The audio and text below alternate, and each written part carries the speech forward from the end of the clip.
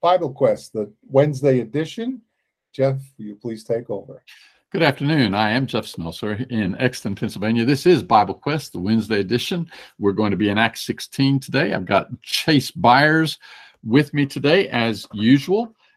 Chase Byers in Fishers, Indiana. Hello, Chase. Hey, Jeff. It's good to be on today. We're missing Joe. We are missing Joe. Lord willing, we'll have Joe back next week. We were missing Joe last week, weren't we? Yeah, I wonder if viewership's going to go down because Joe's not here with his witty comments. Ratings are going to tank. Or sorry, wise. I said witty. I meant wise. Sorry, well, wise. Yeah, okay. All right, Acts 16. So last week we were in Acts 15, and we saw at the end of Acts chapter 15 where Paul and Barnabas decided they were going to, or discussed returning to the cities they visited on their first journey. That would have taken them through the island of Cyprus and up into Turkey, but they did not agree upon whether or not to take John Mark with them on this second trip. So instead of going together, they split up. Barnabas took John Mark and headed to Cyprus, and Paul took Silas and headed up into what would be Turkey today. And that's where the cities of Antioch of Pisidia, Iconium, Lystra, and Derbe were. They're going to go back to Derbe in chapter 16, and we'll see them at Lystra, Paul and Silas, that is, and they're going to meet somebody. Who are they going to meet there, Chase? They're going to meet Aquila and Priscilla and eventually pick up Timothy and kind of go on their way preaching and teaching. Okay. You threw me a curve when you said they're going to meet. Oh, sorry. I said Priscilla and Aquila. I'm preparing to teach a class on Acts 18 tonight, so my mind is in Acts 18. Sorry about that. Okay. All right. Except Timothy. My bad. We're in Acts 16. And my bad. All right. So he's going to meet Timothy. Okay. With this auspicious start, let's launch into it. I'll read a little bit. Start in Acts chapter 16. I'm not sure Chase is ready. I'm sorry. All right. Acts chapter 16. He came also to Derbe and to Lystra. And behold, a certain disciple was there, named Timothy, the son of a Jewish that believed, but his father was a Greek. This same was well reported of by the brethren that were at Lystra and Iconium. Him Paul would have to go forth with him, and he took him and circumcised him because of the Jews that were in those parts. For they all knew that his father was a Greek. And as they went on their way through the cities, they delivered them the decrees to keep, which had been ordained of the apostles and elders that were at Jerusalem. So the churches were strengthened in the faith and increased in number daily. You know what, Chase? I'm going to throw on screen a map here. Let's see here. Just raised your hand instead. Oh, I hit the wrong button. Okay. Share a window. What do you say at this point, Chase? Okay, Boomer. There you go. Okay. Here comes our map. Over here on the right would be Antioch of Syria, where they started. You can barely see the island of Cyprus here, where Barnabas and John Mark went. But Paul and Silas head up this way, and it mentions Derbe and Lystra and Iconium. And so these are the locations of these three cities. And Timothy is from Lystra here. Chase, would you imagine? We don't know. We do know from Paul's letters, 1st and 2nd Timothy, that Timothy comes from good stock on the maternal side. His mother and his grandmother were devout people of God. And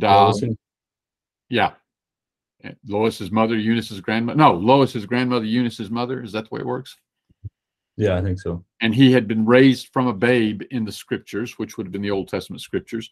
Would you think it likely that Paul had met Timothy when he and Barnabas came through this area the first time through? I think it's possible. Yeah, it just didn't take the time to tell us about that. I mean, he spent a lot of time with these churches.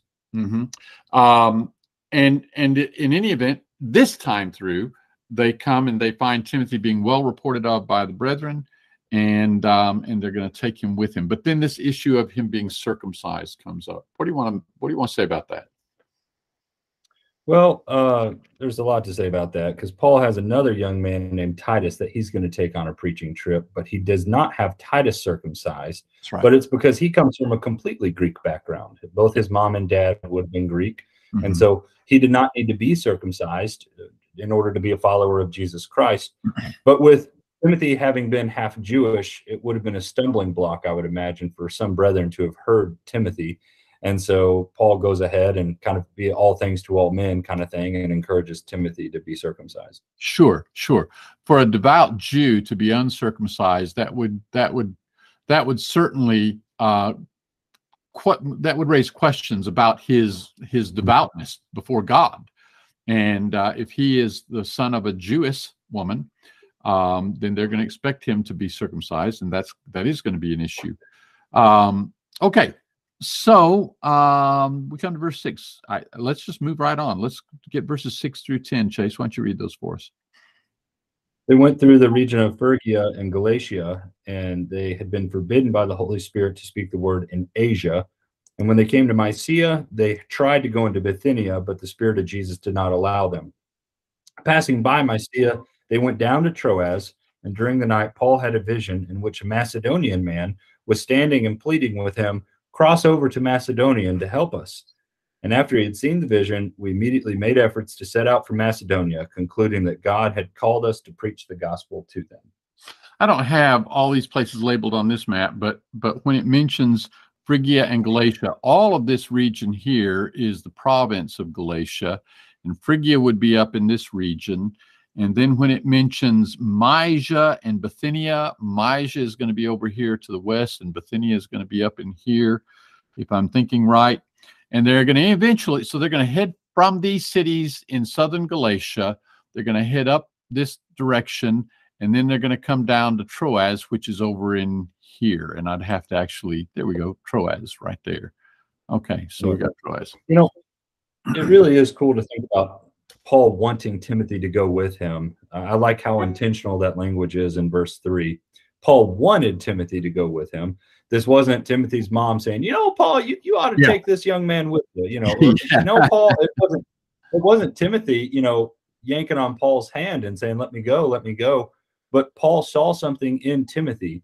And I also think it's helpful to realize, Jeff, do you remember what Paul looked like the last time he was in Lystra and Derbe at the end of chapter 14? Wow, he had been stoned to the point they thought he was dead. Yeah, and if our suspicion is right that this family was there even then, think about how much faith and courage it would have taken on Timothy and his mom to let Timothy go, for Timothy to enjoy or to willingly go with Paul. It shows that he truly had a kingdom mindset, and it shows that they were trusting God. So, and you would have, I think all of those. You'd have to imagine, Chase, even if they had not become disciples at that first trip of Jesus Christ, they would have certainly, as Paul comes back for this second visit, they would have certainly heard about what happened to Paul. So one way or another, they're aware of this. That I never thought about that. This mother and this grandmother, happy to have their grandson go off with Paul, and his willingness to do it. Yeah, interesting. Good. Yep. And then just a little note in verse 5 that the churches were strengthened in the faith and grew daily in numbers. The church is just growing rapidly at this point, and Luke always takes time to tell us about that. But sorry, into the section I just read. Sorry, my comments there were a little bit delayed. What do you make, Jeff, of this Macedonian vision? I don't know. There's a lot of speculation. Anytime the Bible tells us something and it doesn't tell us everything about it, especially if it's something a little bit mystical, there's going to be a lot of speculation about it. I don't know. Some people have thought that this was Luke, and of course the thing is, that's kind of interesting because Luke here says, verse 11, setting sail therefore from Troas, we made a straight course. So Luke is with Paul as they leave Troas to head up. So Macedonia is all up in this region up here. And so that seems a little odd to me that it would have been Luke in the vision saying, come over here. But do you have some thoughts? Well, no, I just think it's interesting. Whenever you look at the way God is revealing his will for his Christians who are preaching, particularly, it is interesting to see the different ways he does that. And so Peter had a vision in Acts chapter 10 that came to him, or in a dream rather. Right. But then we're going to see in Acts 18, and I actually do mean in Acts 18 this time, that doesn't the Lord Jesus come to Paul directly and say, stay here, it's going to be fine, and take courage. In verse And 9. he ends up staying. Yeah. Yeah. Well, it says the Lord came to him in a night vision there as well. So anyways, it's just interesting to think about the different ways that God was revealing his will for his people in the book of Acts. So that's all I was saying about it. Okay. All right. But anyway, they concluded that God had called them to preach in Macedonia. So they set sail for Macedonia. And so again, on the map here, Philippi is in Macedonia, Amphipolis, Apollonia, Thessalonica, Berea. These are all cities of Macedonia. And you see the Via Egnatia going through here, the Ignatian Way, some people would say, passing through there. And they're going to pick up that road and just follow that road right through to Thessalonica here. But in chapter 16, we're going to be primarily, starting in verse 11, interested in their work in Philippi, right? Yep. Okay. How about we read? I'll start in verse 11. Setting sail, therefore, from Troas, we made a straight course to Samothrace. So Samothrace is this island right here. And the day following to Neapolis. So here's Neapolis on the coast, just south of Philippi. And from thence to Philippi, which is a city of Macedonia, the first of the district, a Roman colony. And we were in this city tarrying certain days. And on the Sabbath day, we went forth without the gate by a riverside, where we supposed there was a place of prayer. And we sat down and spoke unto the women that were come together. Before we even go on and find out about one of these women, let's just take a moment to talk a little bit about Philippi and the population there and so on, right?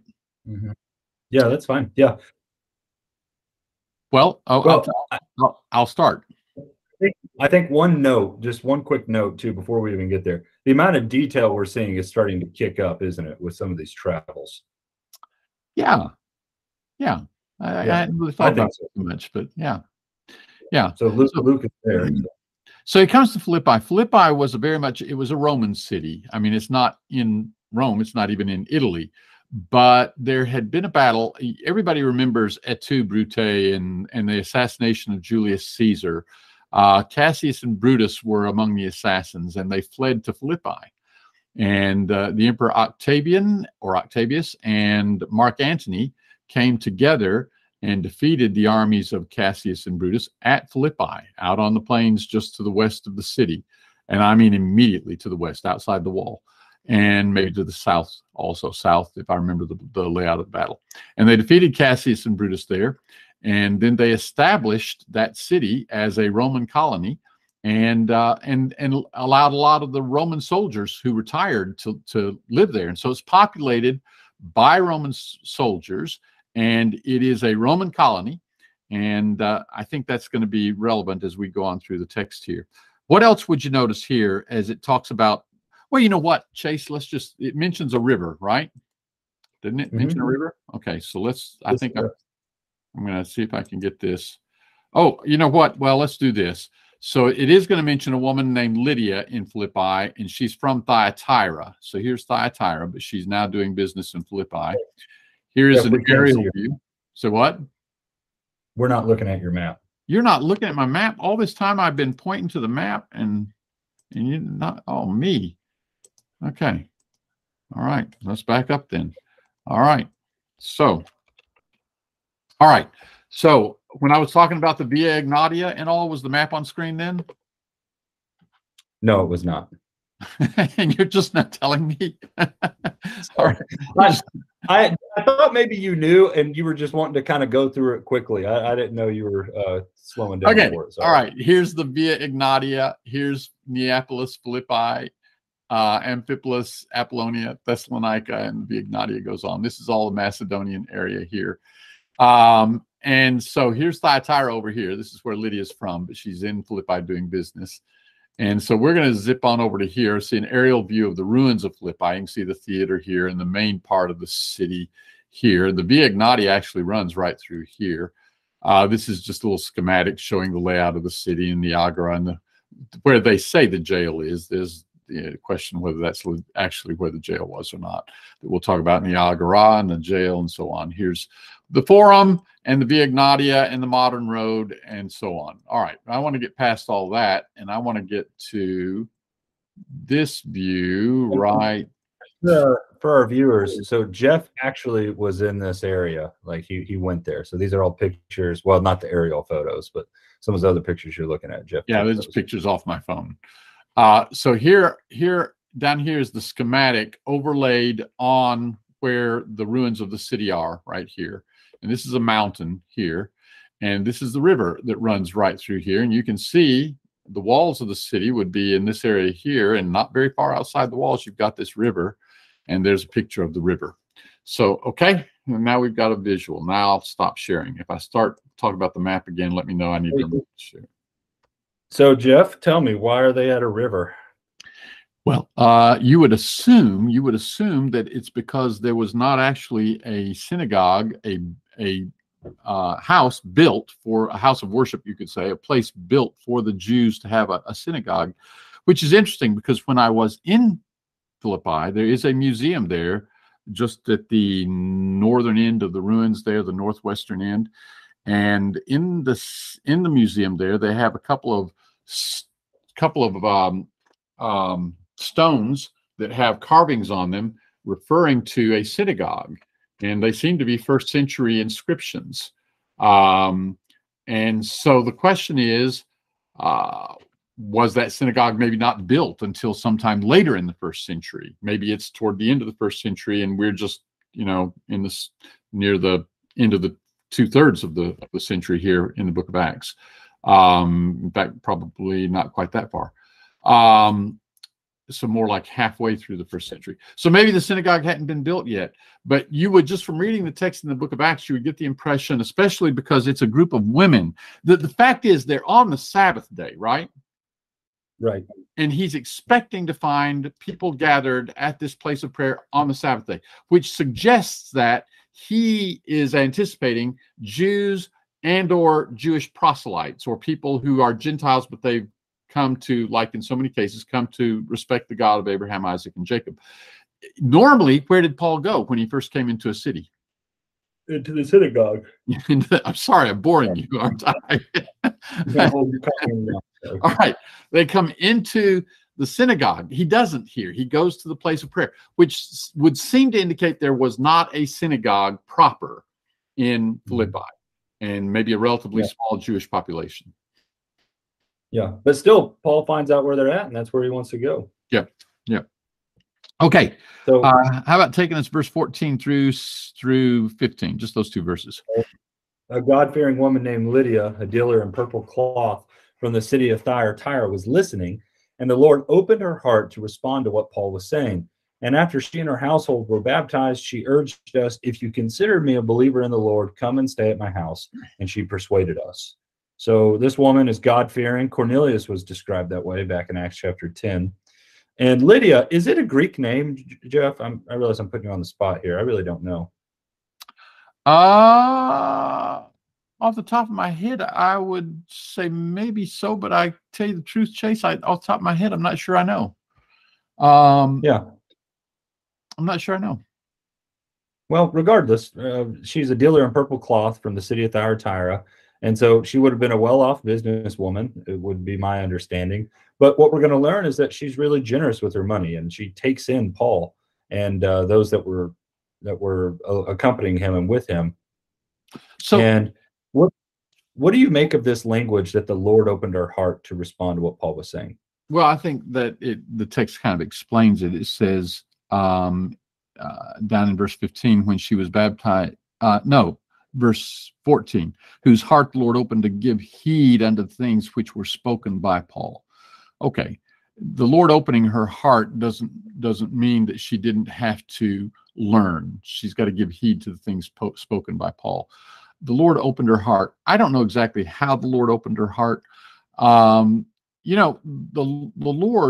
Lord works in our lives today, and I think back to a passage that to me so much sounds like what we see going on in the world today. In Amos, the 4th chapter, where God talks about, I sent rain on one city and not on another. I gave you a lot of rain, and then I withheld the rain, and I sent this and that.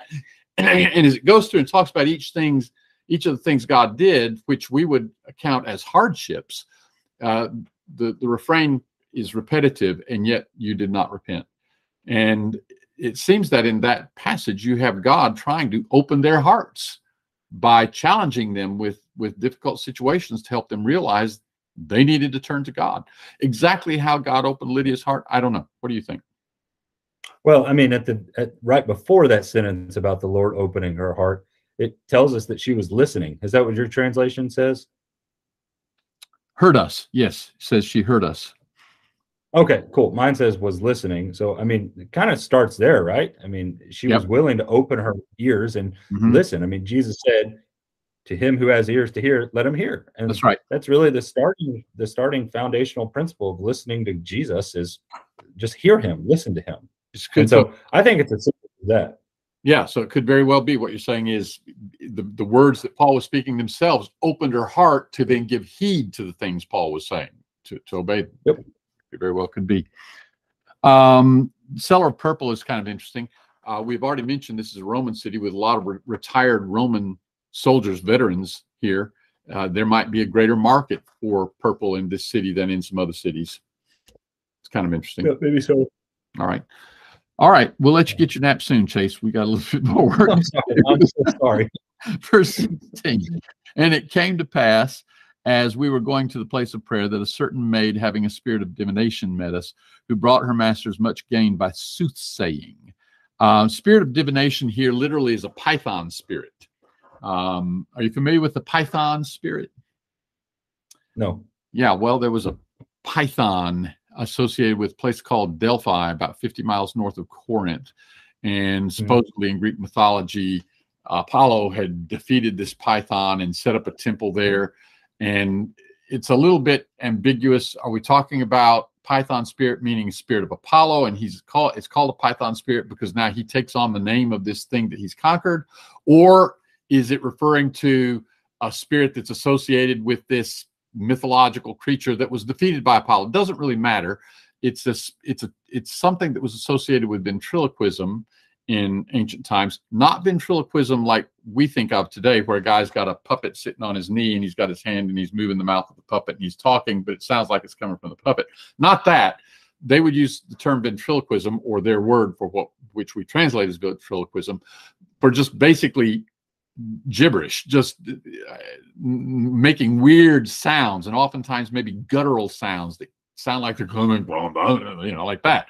And so apparently this girl has an unclean spirit, and very likely what's going on is she's by this unclean spirit making these sounds as if they're coming out like that.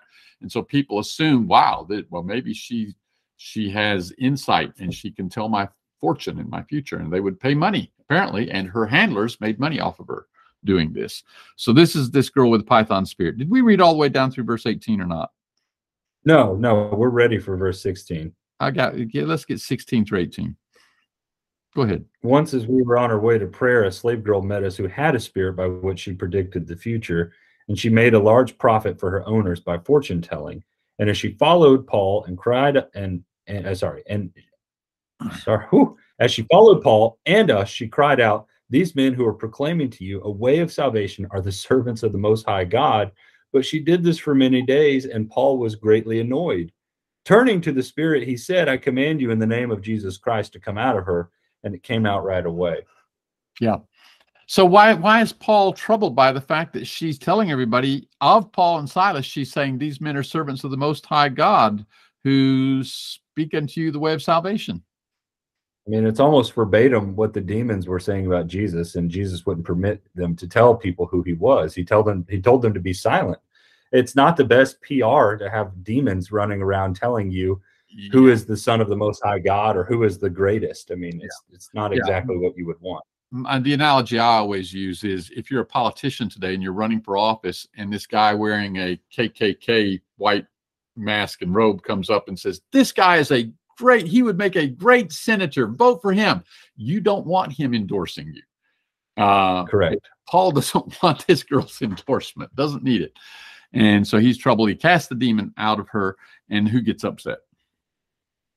Well, the guys she was making a lot of money for was pretty upset with her. So verse 19 says her owners realized that their hope of profit was gone. And so they seized Paul and Silas and dragged them into the marketplace to the authorities. and brought them before the chief magistrates. And they said, "These men are seriously disturbing our city. They are Jews and are promoting customs that are not legal for us as Romans to adopt or practice." Notice And it the crowd says, joined in. notice it says as Sorry, Romans. Going back to our comment. Yeah. All right, go ahead. Yeah. Well, no. And so let's talk about that for a second. So they would have really prided themselves in their Roman citizenship. And so, Right. you know, oh, we're Romans. And what he's teaching, I think they're really trying to rile up the crowds against them and kind of make it about a nationality thing. And because they really don't have a case otherwise. That's right. Yeah. So in verse 22, the crowd joined in the attack against them, and the chief magistrates stripped off their clothes and ordered them to be beaten with rods. And after they had severely flogged them, they threw them into jail, ordering the jailer to guard them carefully.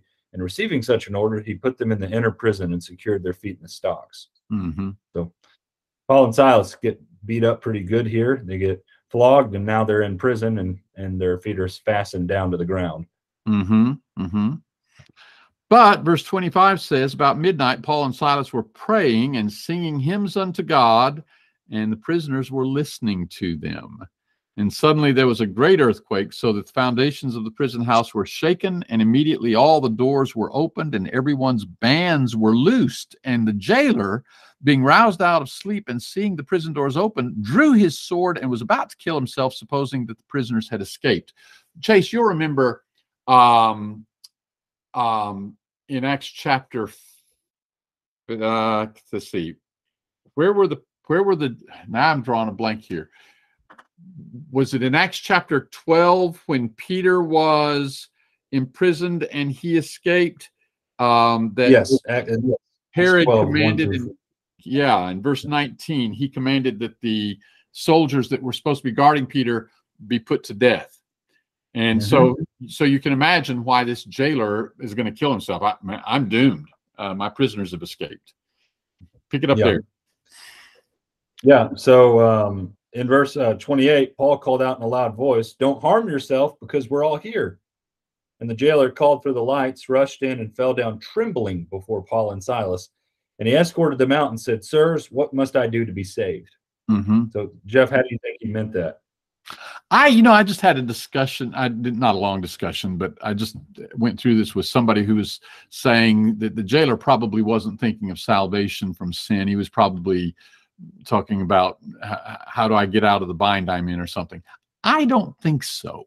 I think he is asking about salvation in Jesus Christ. And you might ask, well, how would he know enough to even ask that? He's a pagan in a Roman city. But remember, Paul and Silas have been preaching in this city. If we go back, let's see here. What verse was it? It's about verse 17, where it says how long Paul and Silas have been preaching this, and I can't spot the phrase now. But for several days, they've been preaching in the city. And you mentioned that Libby and I were in this city. It is a very walkable city. While it was a significant city, it was not huge. You could walk across it in not very long at all. And so Paul and Silas have been preaching in the center of the city. You would imagine in the agora, the marketplace, or the forum. It's not unlikely at all that this jailer has heard them preaching already. And then, of course, he's heard them singing and praying to God. That would be the other thing I would say, the singing and praying to God. I mean, there were certainly probably parts of the gospel, even in their prayer and especially in their singing. So it's cool to think about. Yeah, I've heard people submit the same. I was curious to know what take you were going to have on it. I tend to agree with you. And I think Paul, regardless of how this guy meant it, Paul is answering him the way he needs to be answered in verse 31. Yeah. Believe in the Lord Jesus and you will be saved, you and your household. So salvation is in Jesus. Let me just elaborate real quickly here. It's verse 18 is the verse where it says, talk about that girl with the unclean spirit. She did this for many days. That tells us that Paul and Silas had been many days in the city preaching. And I'll just go back. And I'll just go back to this here real quickly. Going back to our slideshow here. So here's this river, and I'm going to skip past that. And I'm going to back up actually and go back to earlier. Can you see my pictures now? Yes, sir. All right. Here's where they say the jail was. Now, there's a dispute whether that was actually the jail or not. But you'll notice that right across, And then here is the modern road, and then here's the Via Egnatia, the old ancient road that ran through here at the time. And then here is the area where the Forum is and the Agora, the marketplace. And this is just, it's across the street. And so here you can see the ruins, and here would be the Forum ruins, and here would be the Via Egnatia and the modern road, and where they think the jail was. Now, I'm skeptical about whether that's the site of the jail. It may be. I won't go into all the details about that right now. But if it was, it's right across the street from where Paul would have likely been preaching for many days. And if it wasn't the location of the jail, as I said, it is a very walkable city. You can walk across it fairly quickly. And so it would easily be the case that the jailer could have heard Paul and Silas preaching. What was the nature of earthquakes in that area? I mean, obviously, we just had one in Turkey just a few weeks ago, or a couple of them in Turkey a few weeks ago. But what were the nature of them then? I mean, was this land pretty prone to earthquakes? Yes. And therefore? Therefore, it makes sense that there would be an earthquake here. But I also don't think we need to overlook the divine intervention of this earthquake either. Oh, right. Absolutely. That's right. It sounds like you thought I was going somewhere else with it. Where were you going to go with that? Well, I don't want to chase this rabbit too far, but when we get into the question where the thing that they believe, or the thing that they've got labeled as the jail where Paul and Silas were kept, one of the questions that arises, if we know an earthquake destroyed it, how is it still sitting there? Now, we don't have to necessarily suppose it was completely destroyed. Oh, I never. I mean, lights were able to be brought in, and they were able to get escorted out. Exactly. So it sounds like, exactly. There are some other issues involved, and I don't think we need to get into debating whether it was actually the jail or not for our purposes today. But that's where I thought you were going, to just the effect of the earthquake upon the jail. Okay. All right. So you want to pick it up then in verse 31? Yeah. Well, 31. They said, "Believe in the Lord Jesus, and you will be saved, you and your household." And they spoke the word of the Lord to him along with everyone in his house. And he took them the same hour of the night and washed their wounds. And right away he and all his family were baptized. And he brought them into his house, set a meal before them, and rejoiced because he had come to believe in God with his entire household. So we have a problem. We had a problem. It's about fixed now. Our baptistry heater here in the building, in the church building here in Exton, hasn't been working recently. And the problem has been identified, and I believe the part is on order, and they're going to get it fixed. But the fellow who was working on it was concerned to know whether he should. He wanted to know when are you going to need the baptistry again? When is your next baptism scheduled? When do you have your next baptism scheduled? And why would he say that? Well, because in so much of the religious world today, it's not done like it was here in Acts 16, the same hour of the night. Somebody schedules a baptismal service for a month from now or 2 months from now, because baptism is not viewed as being the point where you go from being out of Christ to in Christ today in the religious world. Baptism is so often not viewed as the point where you go from being enslaved to your sin and being free from sin, as the Israelites were enslaved to Pharaoh, and then they were made free when they came through the water. Paul makes that connection in 1 Corinthians 10. Here in Acts chapter 16, the jailer is baptized the same hour of the night.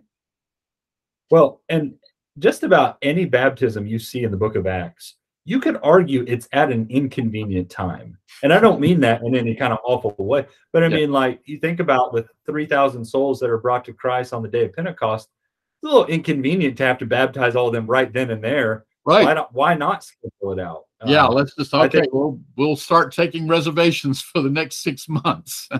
For the next 6 months, that's right. Yeah. But of course, you see the urgency behind it. Real quick story I'll tell on myself here, Jim. I was in a Bible study. It's like my first year I was preaching. And I, for years, had just misread in verse 33. He took them the same hour of the night and washed their wounds right away. He and all of his family were baptized. I thought that washing the wounds was like Luke's way of saying that Paul had baptized them. And so I'm in a Bible study making this point to a non-Christian about baptism being like washing wounds. Yeah. And my wife speaks up, Rebecca, and she goes, Chase, that's not what that's saying at all. Yeah, I've done stuff like that. Yeah. Oh man, I felt so silly. But obviously I bring that story up to emphasize the jailer is washing the wounds of Paul and Silas. Like, don't forget that they had been beaten. Yeah. And so they're all filthy and dirty, and infection could set in. So he's serving them and is washing them up. I just think that's a cool little note. But then, of course, in a different way, Paul does wash away his wounds, the wounds of sin in baptism. I think verse 35 and 36 hint at an awkward situation. Verse 35 says, when it was day, the magistrates sent the sergeant saying, let those men go. And the jailer reported the words to Paul, saying, the magistrates have sent to let you go. Now, therefore, come forth and go in peace. Come forth from where? I guess they had gone back to the prison in some way or another. Is that what you're talking about? Yeah, either they've gone back into the prison, or they're still in the jailer's house, but they're still in his custody one way or the other. And you kind of get the impression they're back in the jail, which is interesting because now he has now been baptized for the forgiveness of his sins by them, and they've said, okay, we'll go back in the jail now. And he's, well, okay, and that's kind of an interesting situation right there. Well, and it is, because at the end of verse 34, it tells us that he had set a meal before them. They had shared in a meal together. Yeah. And just thinking about the awkward pause at the end of that dinner. Yeah. Okay, guys, well, it's time to go back. Hope you enjoyed yourselves. Yeah. It's time to go back. It doesn't change their circumstances. And I don't imagine that Paul and Silas would have given him any issues about that. No, I don't think so either. I think that right, their issue with him was not, we've got to get out of jail, we've got to be free. Their issue with him was to save him from his sins by having Jesus Christ. Yeah, exactly. And so Paul's going to deal with the people who arrested him the next day. And so it's not about the jailer. So verse 37 says, Paul said unto them, to these sergeants, these messengers who came from the magistrates, they have beaten us publicly, uncondemned, men that are Romans. You go back to verse 21, and remember, the thing is, on the part of the Philippians, we are Romans, and these guys are Jews.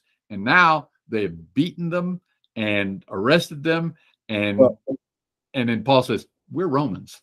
And telling them that they're doing things that are not legal for us Romans to do. Yes, right. There's an emphasis on breaking of the law. And now Paul's going to turn around and say, you want to talk about law breaking? Right. You have just beaten Roman citizens without any kind of trial whatsoever. Roman citizens had rights. They could not be treated this way.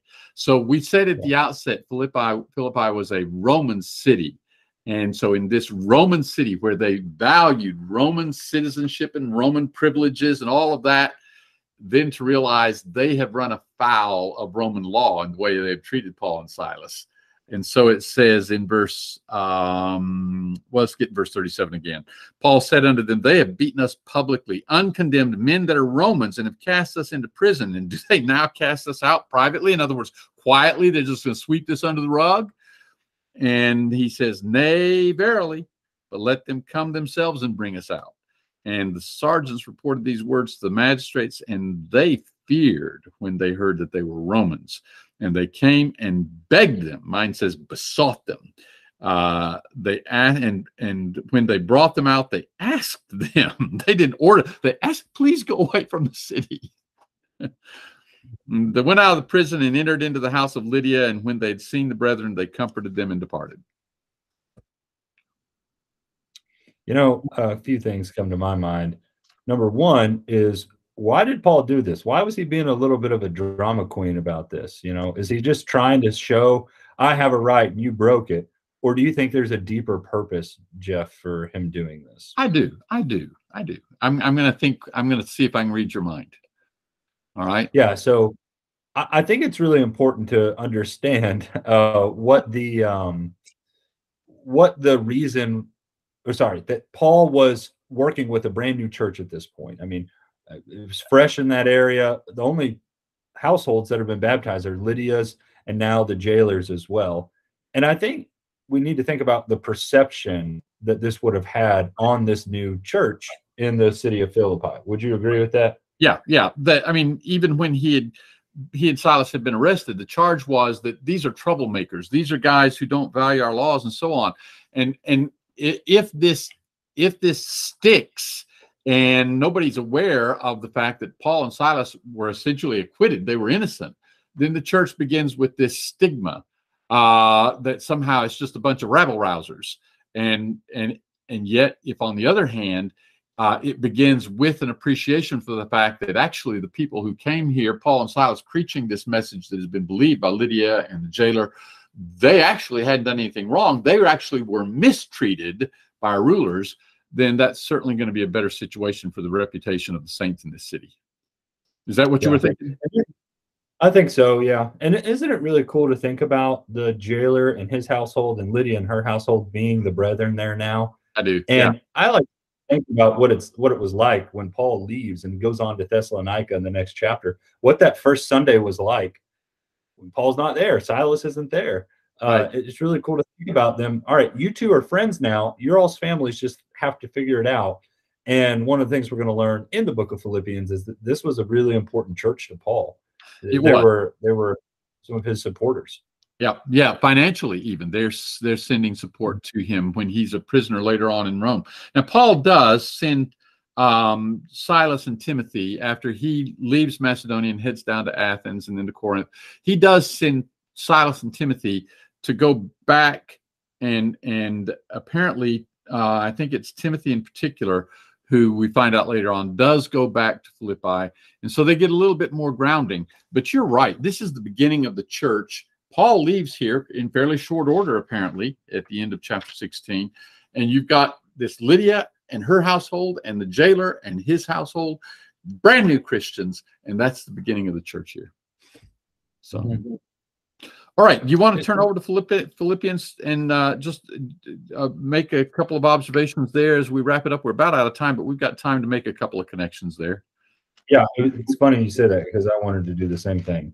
All right. Why don't you do that? Yeah. So Philippians chapter 1, I'm probably going to skip down to a section that, and there might be some stuff before that you wanted to point out. Number 1, in chapter 1, down in verse 12, Paul says, "Now I want you to know, brothers and sisters, what has happened to me has actually advanced the gospel so that it has become known throughout the whole imperial guard and to everyone else that in my imprisonment is because of Christ. Most of the brothers have gained confidence in the Lord for my imprisonment and dare even more to speak the word fearlessly." So fast forward to the book of Philippians, Paul is in prison while he's writing this letter, and you learn that he is actually spreading the gospel to the guards that are around him. And so I like pointing that out because Paul is writing back to a church in Philippi that had started with a family from a guard that Paul had converted. Right.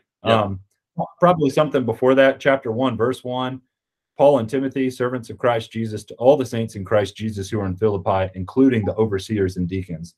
This congregation has grown to the point that it is able to have elders and deacons, which is cool to think about. Right. Mm-hmm. And I want to point out. I'll mention quickly down in verse 29 and 30 of the same chapter of Philippians chapter 1, because to you it hath been granted in the behalf of Christ not only to believe on him, but also to suffer in his behalf, having the same conflict which you saw in me, and now here to be in me. So when he had been in Philippi, they had seen him persecuted. And now, of course, he is a prisoner in Rome as he writes this letter, and they hear about that. And yet he says, you all are enduring similar kinds of things.